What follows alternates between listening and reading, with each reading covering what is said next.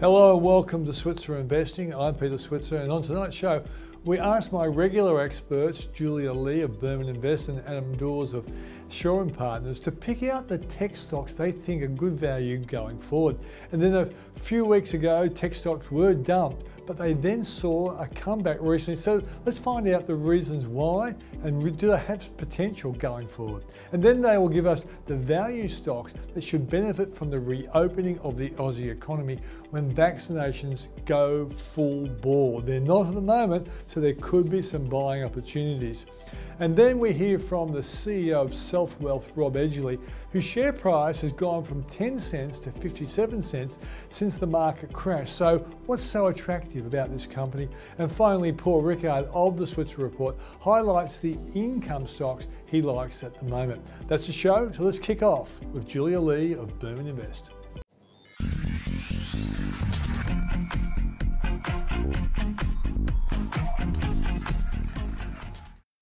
Well, in recent times, we've seen tech stocks come off the boil and then they became popular again. So I've got Julia Lee from Berman Invest to talk about what's going on with tech stocks and which ones she likes going forward, as well as some of the stocks that might benefit from the reopening when vaccinations in Australia actually become full bore. Julia, good to see you. Great to be here, Pete. All right, so let's talk about this tech turnaround, because a few weeks ago, everyone was dumping tech stocks, and I must admit I was buying tech stocks, but I tend to be contrarian when these sort of things happen.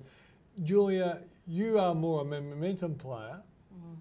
So what are you seeing about the momentum for tech stocks at the moment?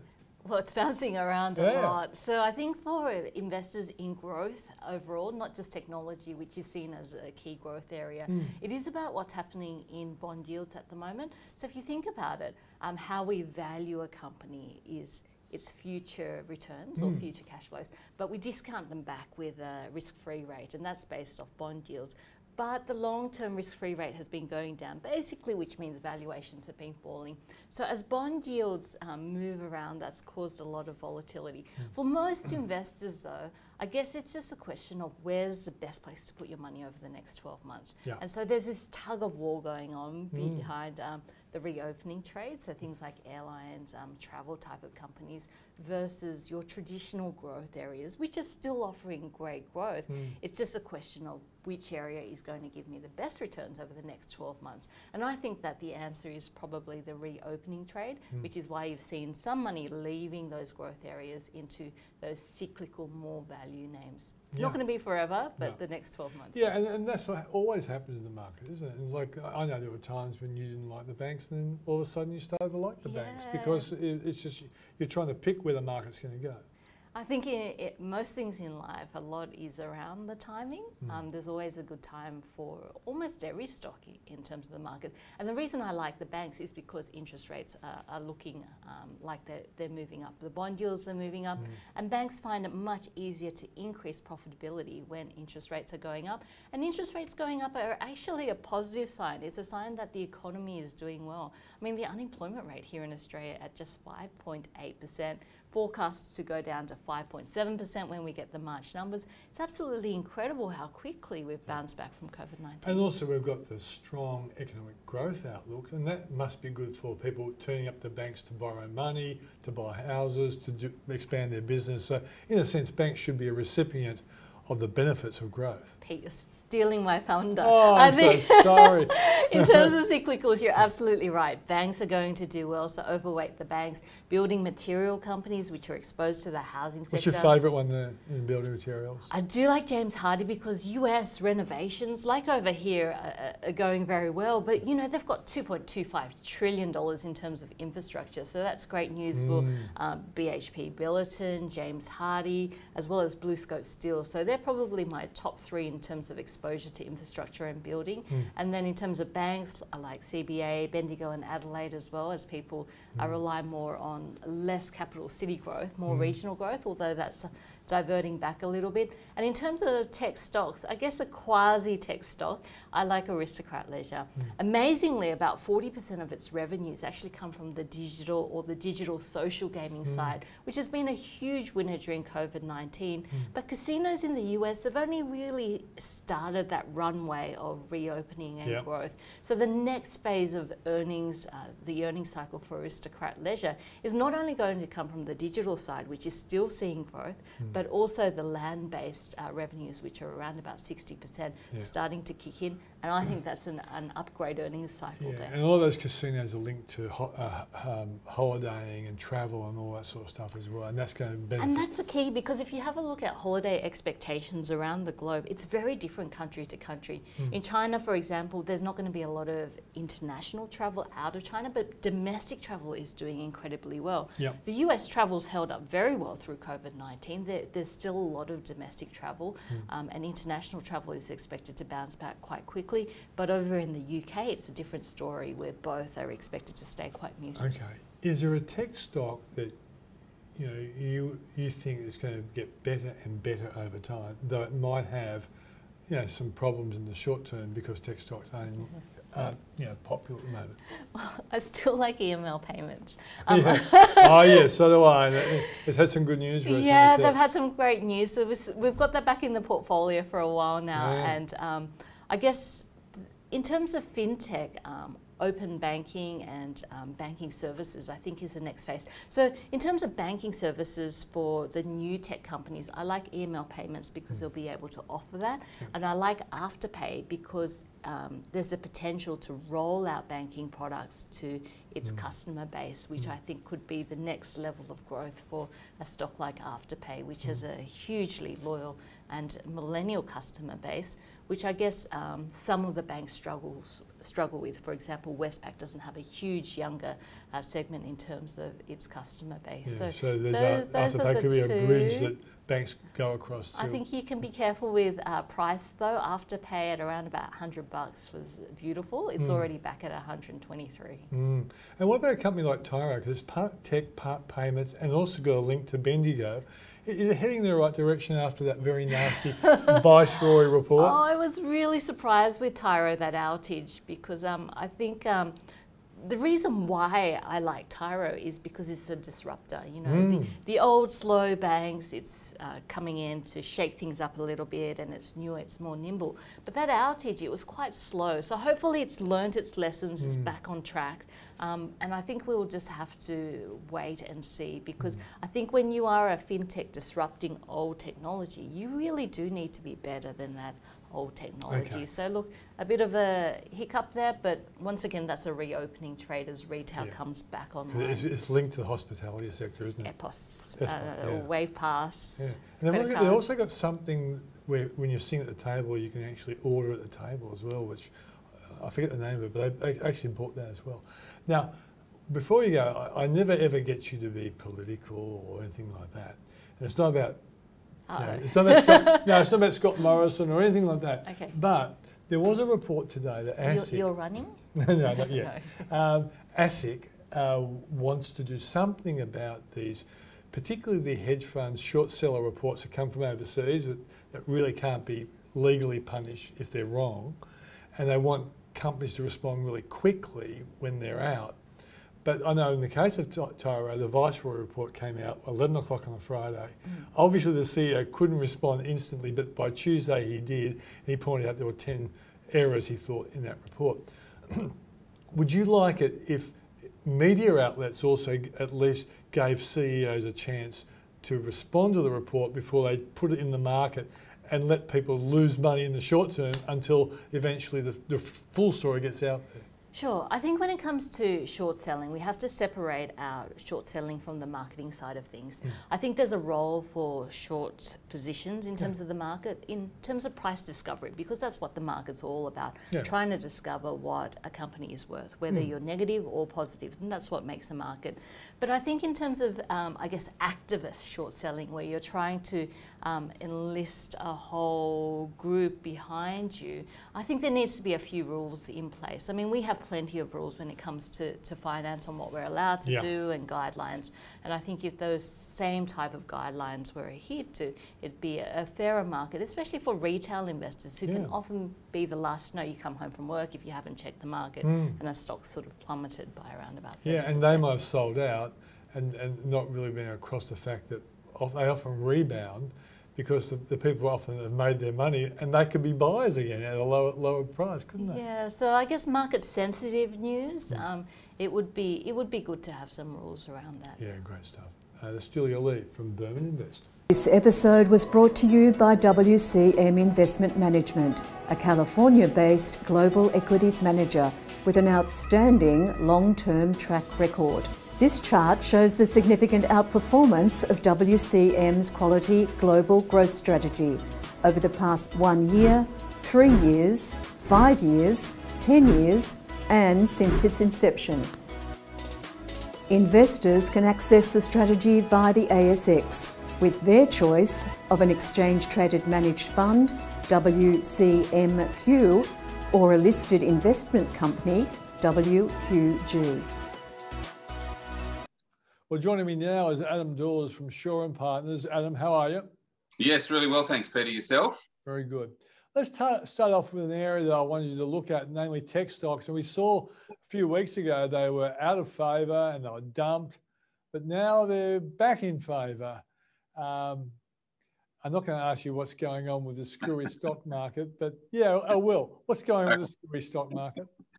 Well, we all work in cycles, don't we? So potentially there's a cycle happening, and potentially those value stocks that we were talking about 2 weeks ago, even sort of a month ago, have now started to sort of, that value has now started to dissipate a little bit.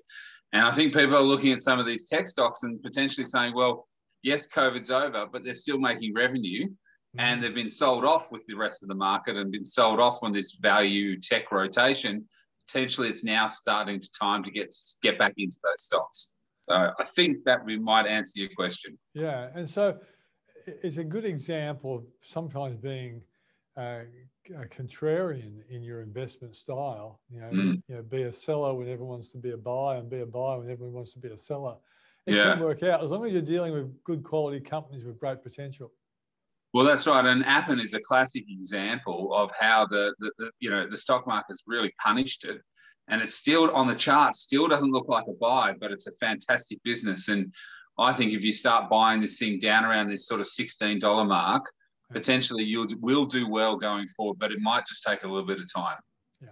Yeah, time and being patient can be a really good quality to have in this market playing game. All right, so let's start off with the tech stocks you do like, apart from Appen.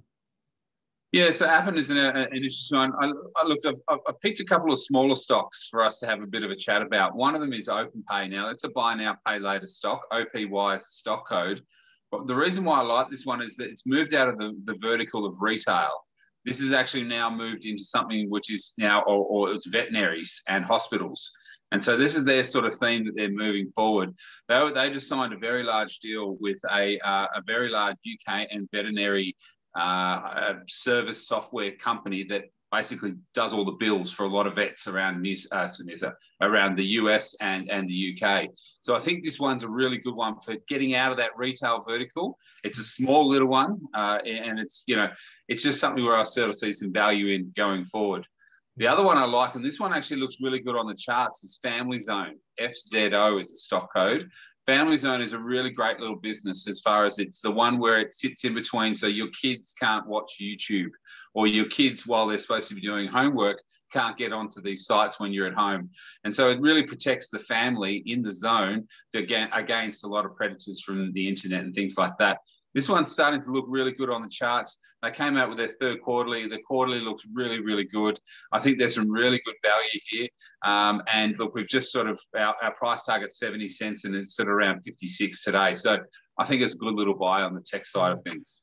It doesn't seem to have had massive marketing, but I guess it is marketing where mothers and fathers are actually, younger mother and fathers are doing their reading and probably coming up online.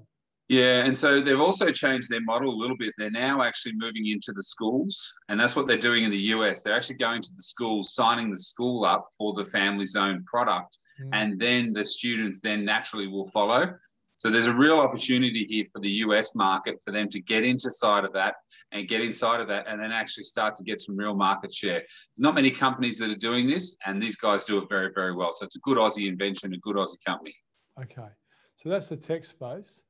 Let's go into the the value stocks that we think will benefit from the reopening trade, which has been sort of affected by the slow vaccination rollout concerns that are in the economy right now.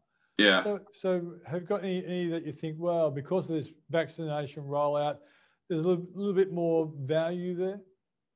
Well, I do think so, and that value gap is definitely closing with these couple of stocks that I'm going to talk about, because the Aussie retail stocks that I'm going to talk about, and it's in the retail space, they returned around 8.2% in March compared to the broader market, which is about 6.4%. So they are starting to outpace the market, but I still feel that there is some growth going forward, and I think there's some really good buys there with JB Hi-Fi and Harvey Norman. We saw some data from the ABS the other day saying that their furniture sales as well as electronic sales had accelerated by around about 27%. So that's a fantastic sort of year-on-year growth that's going forward. Now, if you think about it, no one's traveling overseas. No one, I mean, yes, there's holidays coming here in New South Wales, but I think that furniture, those electronics are going to be fantastic. So when potentially people start to be able to go overseas, that sort of reopening of international borders, we might see a normalisation of some of these numbers. But just at the moment, everyone's got a lot of money just to burn because they're not spending it on holidays. And so electronics and furniture with the housing boom is a very good buy at the moment. So Harvey Norman, JB Hi-Fi are my two picks in that space. Yeah, and I guess they're also being helped by the historically low interest rates as well. Agree. Absolutely, yeah, hugely. Yeah, as well as just, I think everyone has just been sitting on the couch, sitting on that couch for 2 years and thinking, okay, it's time to get a new one. And you know, inventory is pretty good. Nick Scali is the other one that does very, very well in this space. They're a very well-run business as well. So yeah, I like that thematic, and I think that's got more time to play out. Okay. Before you go, companies like Webjet and Corporate Travel and Flight Centre have all done very well. Mm. As they come off the boil a little bit because of the question marks over when our international borders will be open, do they become a buying opportunity for someone who wants to be in there for a year or two? Yeah, so yes and no. Yes, being that they are very, very good companies, but something like a Webjet and something like a Flight Centre, we really need to be careful of dilution. Flight Centre, when they were at the bottom of the pandemic and they were about $9, they raised their entire market cap again to try and then keep the business afloat, stabilise the business, those kinds of things. What's happened now that Flight Centre should trade at about $40, it's now trading at about $20. Because of the dilution, that's now $40 from the old world. So I think I'd be cautious on Flight Centre around those $20 levels. If it pulls back to 18, I think there's some room to move. But one of the stocks that I do like is Event Hospitality. Now, this is a little bit further from that reopening side, from the travel side. Yeah. But Event Hospitality has got all the movie theatres, and people are starting to come back to the movie theatres. We haven't seen any blockbuster movies in the last 2 weeks or even last month or so. So I think there's going to be a push for a lot of those blockbuster movies to come out. Plus also they own Thredbo Ski Resort as well. So, you know, we saw some snow on the mountains yesterday. So, you know, that season is starting to pick up, and I think people will be very keen to travel inside, potentially inside New South Wales, yep, Victoria also, but to travel in their own states and do something like this. So EVT is the stock code, Event Hospitality. I think this is a nice one. It's got down to 6, it's 12, and it's been as high as 16. So I think there's some room to move on that one. Be a little bit careful. That dividend's been a bit stretched of late. So, you know, you need to be a little bit careful. But it's an interesting reopening theme for the market. Adam Dawes, thanks for joining us. As always, take care. Join Paul Rickard, Hamish Douglass and myself and a range of other financial experts as we share with you key strategies to help you grow your portfolio at our 2021 Virtual Investor Strategy event taking place on the 27th and the 28th of April. Please join us. We are currently offering free registration to this event as well as a bonus 7-day free trial to the Switzer Report for anyone that registers. So get in quick and secure your spot via the link in the description below. See you there. Well, joining us now is the Managing Director of Self Wealth, Rob Edgley. Rob, thanks for joining us. Thanks for having me, Peter. Nice to meet you. Yeah, same here, mate. For people who don't know what Self Wealth does, Tell us about it. Yeah, sure. Self-Wealth started in 2012 as really a peer-to-peer investment community and somewhat of a data mining fintech company, where it had a relationship with BGL. BGL's the largest provider of compliance software for SMSF portfolios in Australia, and we had an arrangement with BGL where their data from what was in all those portfolios came through to Self-Wealth. That data was mined, and if you were a member of Self-Wealth's investment community, you got access to that anonymous data about which portfolios had which stocks and who were the best performing portfolios. So that grew then into late 2016 when Self-Wealth launched their online broking platform, and that allowed at that time, and still to this day, it's significantly a more affordable way to do your business. It was the first flat fee online broker with no commissions and no hidden bank fees or anything like that. So $9.50 per trade, $100 trade, $1,000 trade, $1 million trade. $9.50 is the brokerage, right.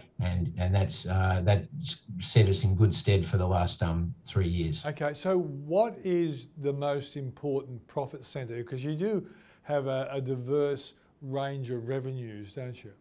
Yes, we do, and we've just increased those revenue streams by opening up for our clients to trade on the US market as well. So by far and away the biggest is our Australian dollar domestic $9.50 brokerage fee.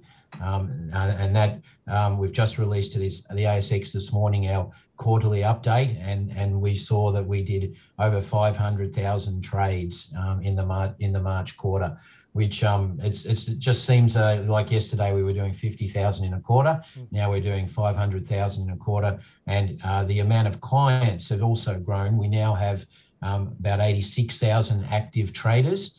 So they're contributing to their turnover, and that trade revenue is our largest revenue source. We also earn a net interest margin on the client funds on our platform. At the end of the March quarter, that was $452 million of client funds, and we earn a spread that's paid to us by ANZ, a spread over the RBA's cash rate for that net interest margin.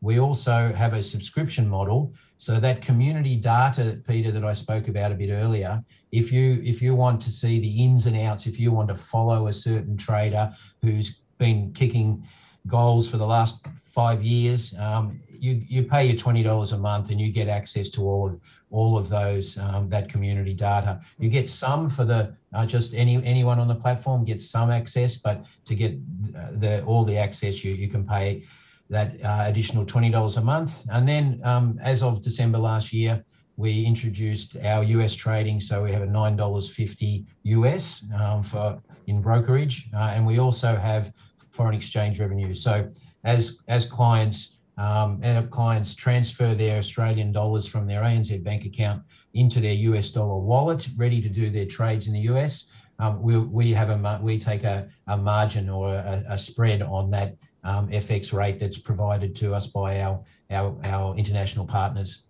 Okay, now, just in case people say, well, hang on, I've never seen these guys advertise on TV, and I don't hear them on radio.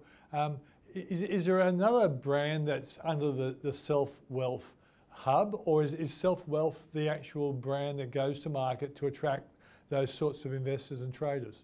It is, Peter. And Self-Wealth, they did that upon listing in 2017. A large part of the listing proceeds was spent on that above the line marketing. Football fields, football clubs, radio. It was quite prolific at that time, and it did create a good brand at that time. But for the last 2 years, our marketing dollars have been focused on digital marketing, and there's been a hugely the addressable market for our product has grown massively. You and I, our generation, we used interest rate savings products to save for a deposit on a house. We bought the house. We then spent the next 10 years trying to get the mortgage under control. And then we went into investment markets with additional income. That's changed completely now. If you're a young millennial in Australia now, you have to start the investing straight away. The interest rate savings products, they don't do it for you. If you want to grow your wealth over time, you don't get that opportunity to do that now through interest rate products. So, and the whole digitalization of markets has also fallen into our laps, really, because our clients, they're online all day anyway. They have access to so much more information. Look what we're doing now. We're doing something online. So it's really helped and allowed us to grow so quickly. And our cost of acquisition is incredibly low. We spent $400,000 on marketing, digital marketing in the last quarter, and it delivered us 18,500 new clients. Rob, in September 2019, your share price was 27. Then March 2020, when everyone was suffering with the coronavirus, it went to 10 cents, but it's ripped up to 59 cents ever since. What has been the major reason, do you think, for the powering of that share price from 10 to 59? Yeah, Peter, I think it's apart from your brilliant leadership, apart from that.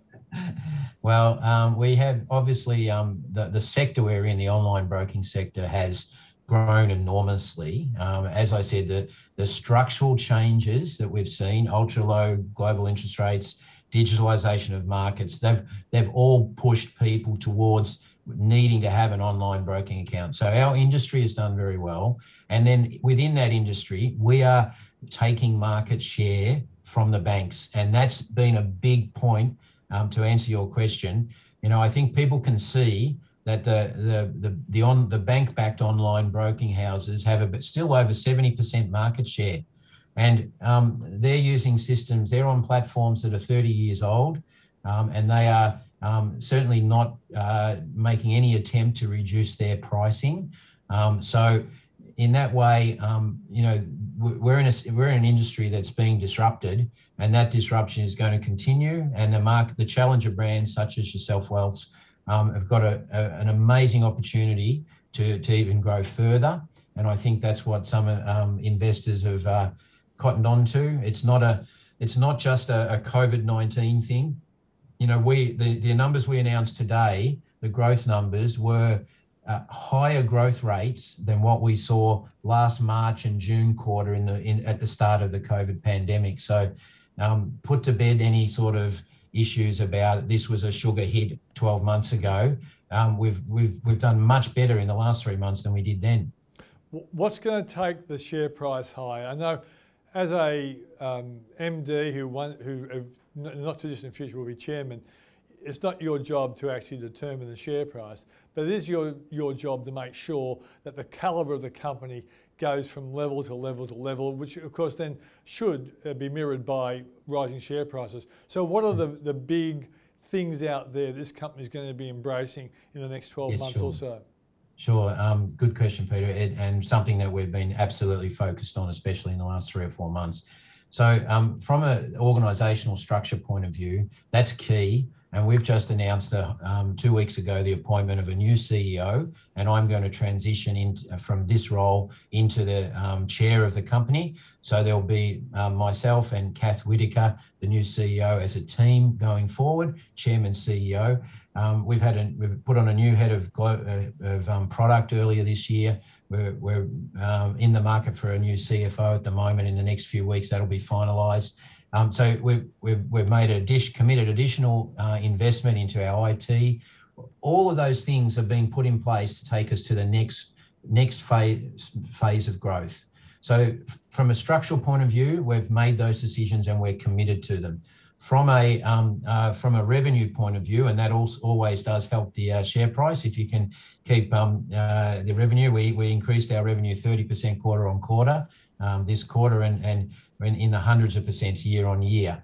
And to do that, continue to do that, we need to add additional revenue streams as we go forward again, and they will come. For example, we've just added the US trading. We look forward in the next 12 months to adding things like access to IPOs on the platform, access to options trading on the platform, and there's a whole multitude of things that our clients want.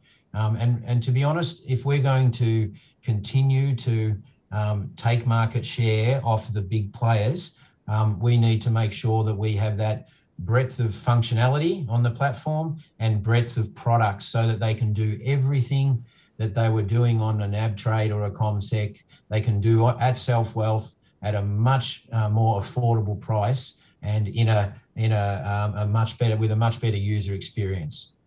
Well, good luck with it, mate. Look forward to seeing the progress of the company, and thanks for joining us on the program. Thank you very much too. Thank you.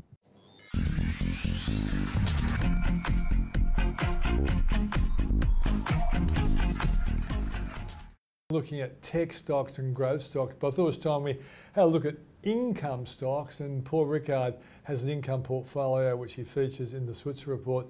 I thought I'd get a chance to talk to him about that income portfolio. Paul? Thanks, Peter. So at the moment, we know that income portfolios were challenged by the coronavirus because lots of companies decided to cut their dividend. Are those dividends now heading in the right direction? Yeah, certainly heading in the right direction. In fact, income portfolios are probably going to have a very good year in 2021 for two reasons. One, as you say, dividends are back up. In fact, I think that was really the highlight of the February reporting season, just how quickly the dividends came back. A lot of companies paying dividends that weren't expected, and others certainly on the high side. And that's not just the banks. You all knew about the banks, but the surprises, I guess, with things like some of the industrial companies.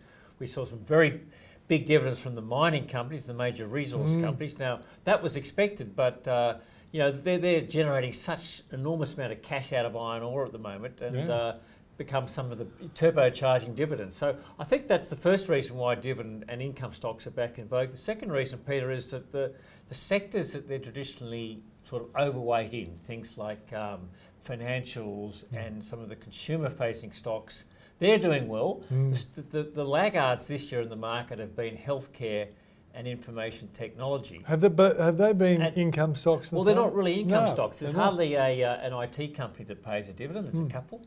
And in the healthcare area, most of our large healthcare companies like the CSLs, the Cochlears, they typically pay a little dividend, but it's pretty small, and they're very keen to reinvest. And because they're sort of, you know, they're global specialists in their field, CSL in blood plasma, Cochlear in, of course, with the bionic ear, you know, ResMed with, of course, the sleep apnea product. Because they're such specialists in their market, they typically follow the US model, and they're low dividend payers. So dividend income portfolios should do well in 2021 and have been outperforming. Retailers, are they paying better dividends because their companies are doing very well? And so that's another.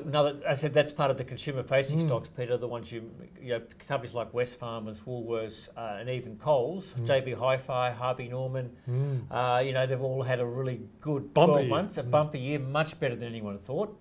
So much so, lots of debate about JobKeeper or not for those who've got it. But they've been big dividend payers because, again, they typically aren't that capital intensive. They're not as though they have new stores, but in an environment where everyone's moving online, they're very careful about opening new stores. So if they're generating the cash flow simply because of their sales going up, they've got really no other choice but to either give dividends or buy their shares back. And of course, that helps all their shareholders. Paul, if you had to pinpoint some of the really reliable stocks in your income portfolio, how many do you have in it? Look, I have about 20 stocks, Peter.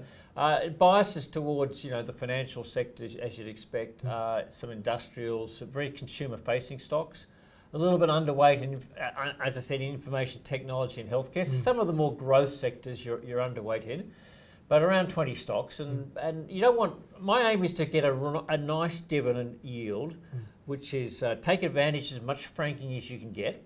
But I also want the portfolio to sort of basically track the market. I don't want to be shortchanged if the market takes off. So it's not as though I don't have any healthcare stocks or don't have any information technology stocks, but it's underweight there. Yeah, so you want to try and get some growth out of those, but you're primarily seeking income. Yeah, so my target this year is a yield of just on 4%. Now, that's it's down from where it was 2 or 3 years ago, but a lot of... What's the best you've done? A couple of years ago, when banks were paying much higher dividends, and you know, dividends, we were in a slightly different environment. More like about 4.5% was a pretty good dividend yield. 4.5% to 5%. Now about 4%. I think it'll do better than that because the first as I said, the February reporting season surprised on the upside. Yeah. So I think I'll end up better than 4%. But you're not talking, we're not taking enormous risk here to get supercharged yields. Yeah. So I think coming back to your question was, I like stocks that are reliable. I have a mixture of stocks, but some of the ones I like just for income, I also have a view they need to be fairly capital stable. Yeah. You don't want major shocks on the downside. So they're pretty boring stocks in some cases. So here's. I won't say it's like you, Paul, because you're exciting. No, you're an excitement machine when it comes to stocks. I'm an excitement machine, as you can turn out. But look, here's a couple to have a whet look the appetite. at. Yeah, whet the appetite.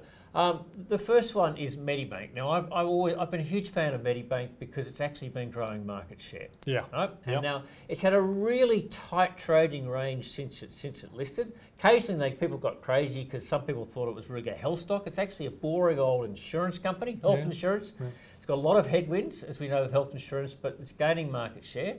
So it's really turned itself around, and I think somewhere, between about $2.75 and $3, it's in the buy zone, and that's providing a nice fully franked dividend, a little bit over 4%, but I don't see a lot of downside risk. So it's 4% plus franking? Plus franking, yeah. So it could come up to around 5 or 6%. Yeah. Okay. Look, another boring stock is APA. That's the gas pipeline company. It's had a pretty well trading between about $9 and $11, and that's paying about 5%. That's unfranked. Very boring business in terms of most of its business is regulated. That's the distribution of gas through its gas network. No. There's nothing more boring than that. That's pretty boring. Right? It's got a little debt, but it's almost a monopoly provider, so I like that. One a bit riskier, I think, is a company like Horizon. Now that's in the transport of coal business, transport of coal and other bulk commodities. So I had a little, but most of the coal it carries is metallurgical coal, so it's not thermal coal. So it's not as dangerous for the environment.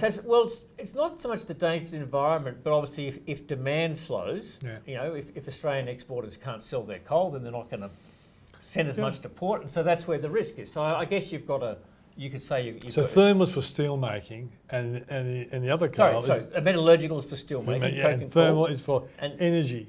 Thermal's for energy. That's the one the people world's are worried about. Off, if you're worried about your metallurgical coal, there's no ready solution yet to make steel without metallurgical coal. There are a couple of alternatives, but if we're worried about that, we're going to have a real problem, right? So most of the coal it transporters that's a bit higher risk simply because it gets knocked around in that sort of coal barrier, but that's yielding over 6%.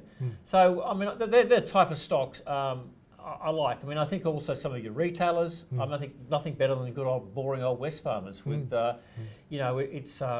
it's a business with Bunnings. Boring old Bunnings just goes gangbusters. It's quite exciting on Saturday morning for me, Paul. And it's really come maybe back I'm boring like you. And even Woolworths, I think, is reasonable. So there are a lot of stocks out there. You can throw in some miners for a bit more fun, but look, that's what I look. So I like to get I want to get 4%. I want to get, I expect the portfolio to hold up well in a down market. Perhaps not do as well in an up market, but not get too far left. Okay. Too far left. So if someone took out a free trial of the Switzer report, they would actually get to see what's in your. Well, they would. We'd hope that they'll get a free trial, Peter. They'd become a subscriber. But, well, the quality is so good, they'd be mad if they didn't. It's the type of value that our readers really enjoy, and we've been doing these portfolios for a number of years. Yeah. And you don't get very many insulting letters either. I can't remember too many insulting letters, but there's always a fan mail out there, both positive and negative, and our readers tell us so. Yeah, and we learn from it. We learn from it. And also you should throw in that we have a Switzer Dividend Growth Fund, which is listed on the stock market. It's now over its issue price, $2.52. How low did it get, Paul? It got to about $1.60. Yeah, it got to, look, in the madness of the 20th of March last year, when a lot of stocks got down. Afterpay traded $8.90 ever so briefly. That's the 20th of March last year. So we've only just passed the 1 year anniversary. Yeah. I think the Switz got down to about $1.70, but has it rebounded nicely, and the income it pays should be definitely on the rise if Paul's suggestions are right. And that's the show for tonight. Thanks for joining us. We'll see you on Thursday. Make sure you turn up for the Thursday show.